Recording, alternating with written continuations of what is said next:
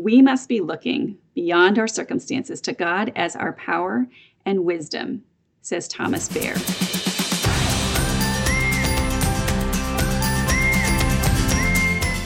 Welcome. I'm Michelle Berkey, and this is Praying Scripture, a weekday broadcast where we use God's own words to honor Him and to talk to Him about the things going on in our life and in our world.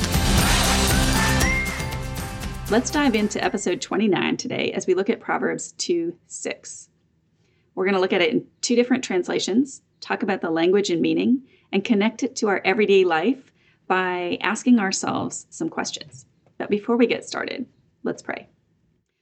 Father, I so appreciate the opportunity to speak your word, to read the word that you have given us that gives us life. And as I go through it today, I pray that you would, Spirit, that you would open it to our hearts, that we would have understanding, that you would teach each one of us the thing that you want us to come away with. Pray that you would convict us if we need convicting, that you would encourage us if we need encouraging, that you would teach us what we need to understand.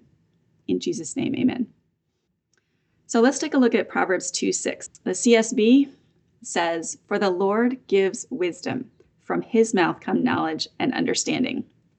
In the Living Bible, this is how it reads, "For the Lord grants wisdom. His every word is a treasure of knowledge and understanding." We're going to look at a couple of ideas today in this verse, and then we're going to look at a few examples of this verse in action. So first, I want you to remember where we are in the if, then, for statement that we've been working our way through all week. So it's saying, if you take these actions, like accepting God's word, storing it up, seeking after wisdom, then we had yesterday that you would have an understanding of the fear of the Lord and discover the knowledge of God. Today, we get to because. So we're talking about the source of wisdom. How can we know that we are going to have the fear of the Lord and discover the knowledge of God? Because wisdom comes from God. What is the source? The short answer is simply God. And it's very clear in this verse that wisdom comes from the Lord. Now, we tend to look for it in a whole slew of other places, right? Sometimes we might look to a teacher or education for wisdom. We might look for policies or laws or government for wisdom. Might look to organizations, whether that's civic organizations or nonprofit organizations, that they would have wisdom.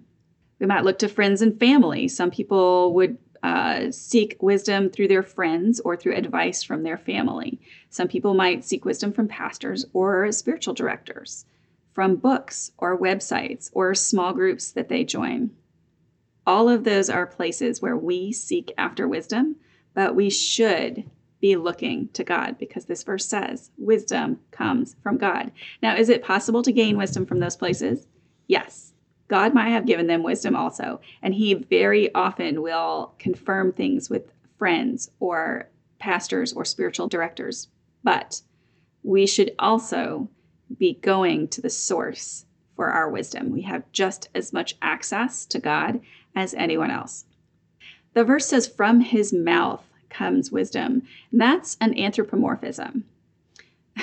I'm shocked that I said that correctly the first time. I was not going to, you wouldn't even have noticed that I said that. Anthropomorphism. That is giving something non-human, human characteristics.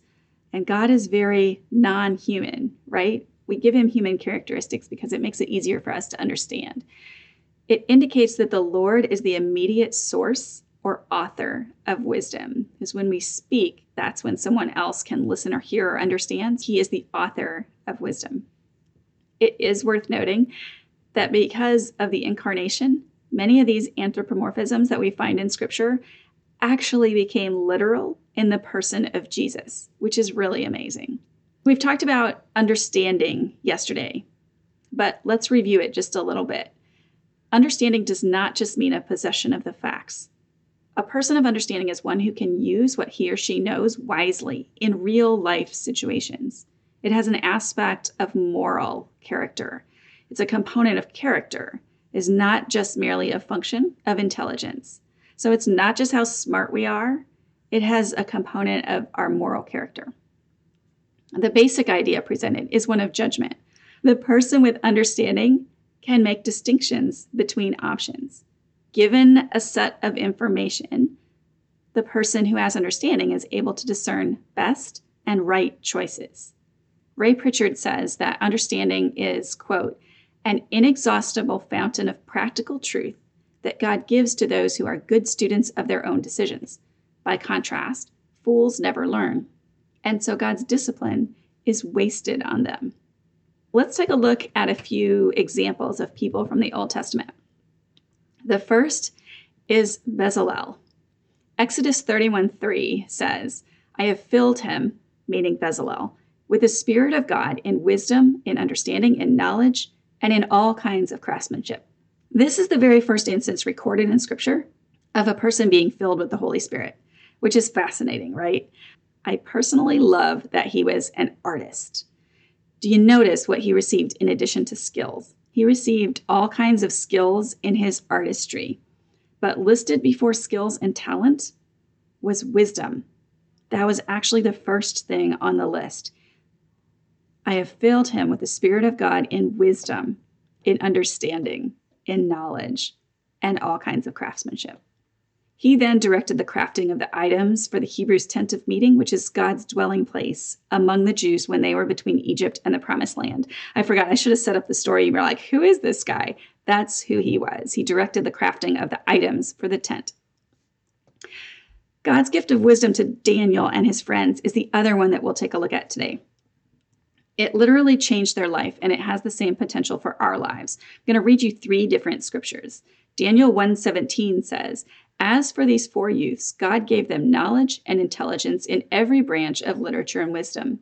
Daniel even understood all kinds of vision and dreams. Now, Daniel was serving a foreign king. He and his 3 friends who were in the court had been taken from their homeland, brought to Babylon, re-educated, renamed, and placed in the service of the king. And God granted them knowledge, intelligence, and wisdom. Daniel 2:21 says, it is he who changes the times and the epochs. He removes kings and establishes kings. He gives wisdom to wise men and knowledge to men of understanding. So Daniel is acknowledging that God is the one who gives wisdom to wise men. In 2:23, he says, to you, O God of my fathers, I give thanks and praise, for you have given me wisdom and power. Even now you have made known to me what is requested of you, for you have made known to us the king's matter.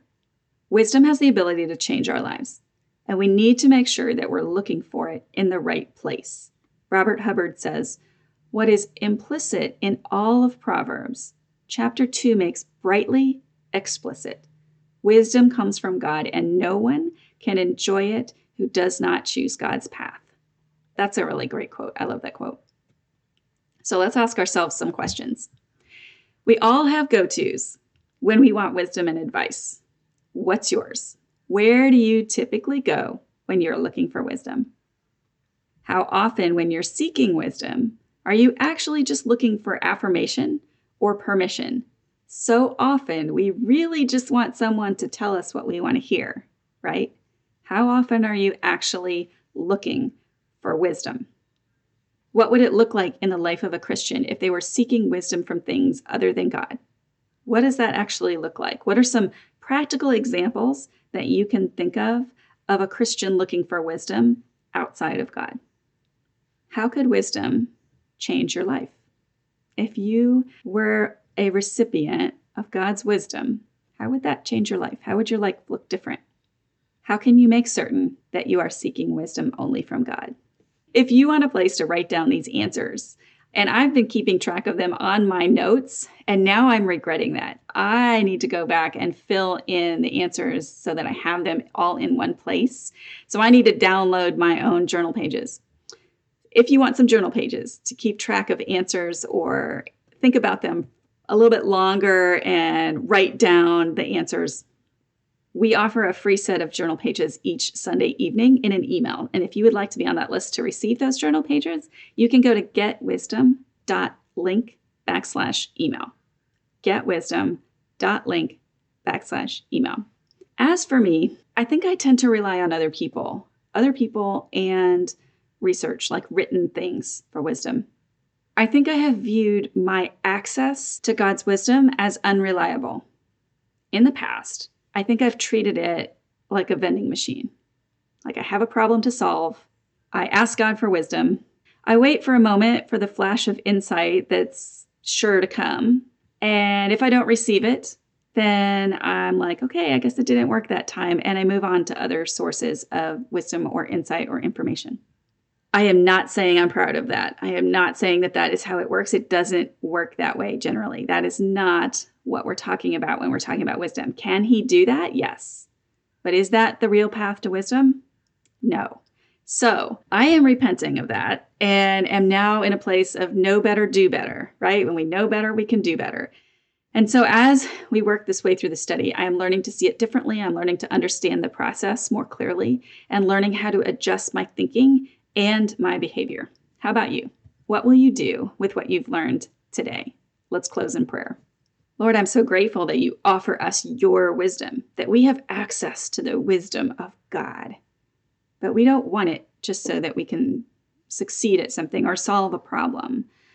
Give us the wisdom so that we can know you better and love you better, so that we can love other people better, and so that we can build a life that honors you. Grant us the kind of wisdom that will change our hearts into looking more and more like Christ's every day. In Jesus' name, amen. Thank you guys so much for joining me today. If you found this broadcast helpful, share it with a friend. Things are just more fun, and we grow faster when we have friends along for the ride.